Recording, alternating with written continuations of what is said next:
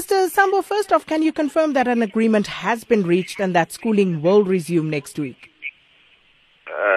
There was no agreement. It was just automatic. People need to remember that we declared a shutdown to be from the 1st of May up until the 3rd of August. So whatever that happens on the 4th going forward doesn't need an agreement. It's just automatic that the situation will be stabilized, the services will be back to normal. That includes schools, businesses, taxis, and other services within the area. So what does this mean for the local government elections? Because you say everything will return back to normal on the 4th. So does that mean that people will be going to the polls on the 3rd like everybody else in South Africa? No. That won't happen anymore here at Vuwani.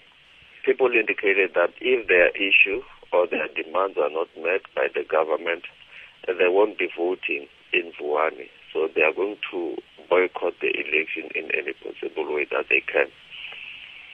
So is that a universal decision, or will you allow those who want to go and cast their vote to do so? This is a collective decision taken by the people of Vuwani. They have indicated and they have spoken in one voice that if this decision is not reversed before the 3rd of August, we won't be participating in the local government elections. Because what they indicated is that they want to, if they go to the polling stations on the 3rd, they should be under Makhado municipality, which way they were forcefully removed without their knowledge. So they indicated if that doesn't happen, they won't be participating. That is the collective decision taken by the people of Vuwani. In the event that someone does want to vote, will they be stopped from doing so?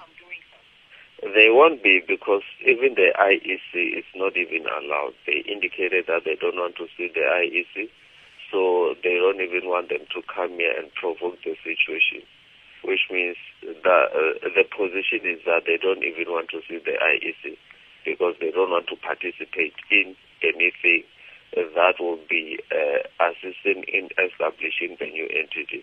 And remember, by casting your vote, it means you'll be participating in casting in establishing the new entity.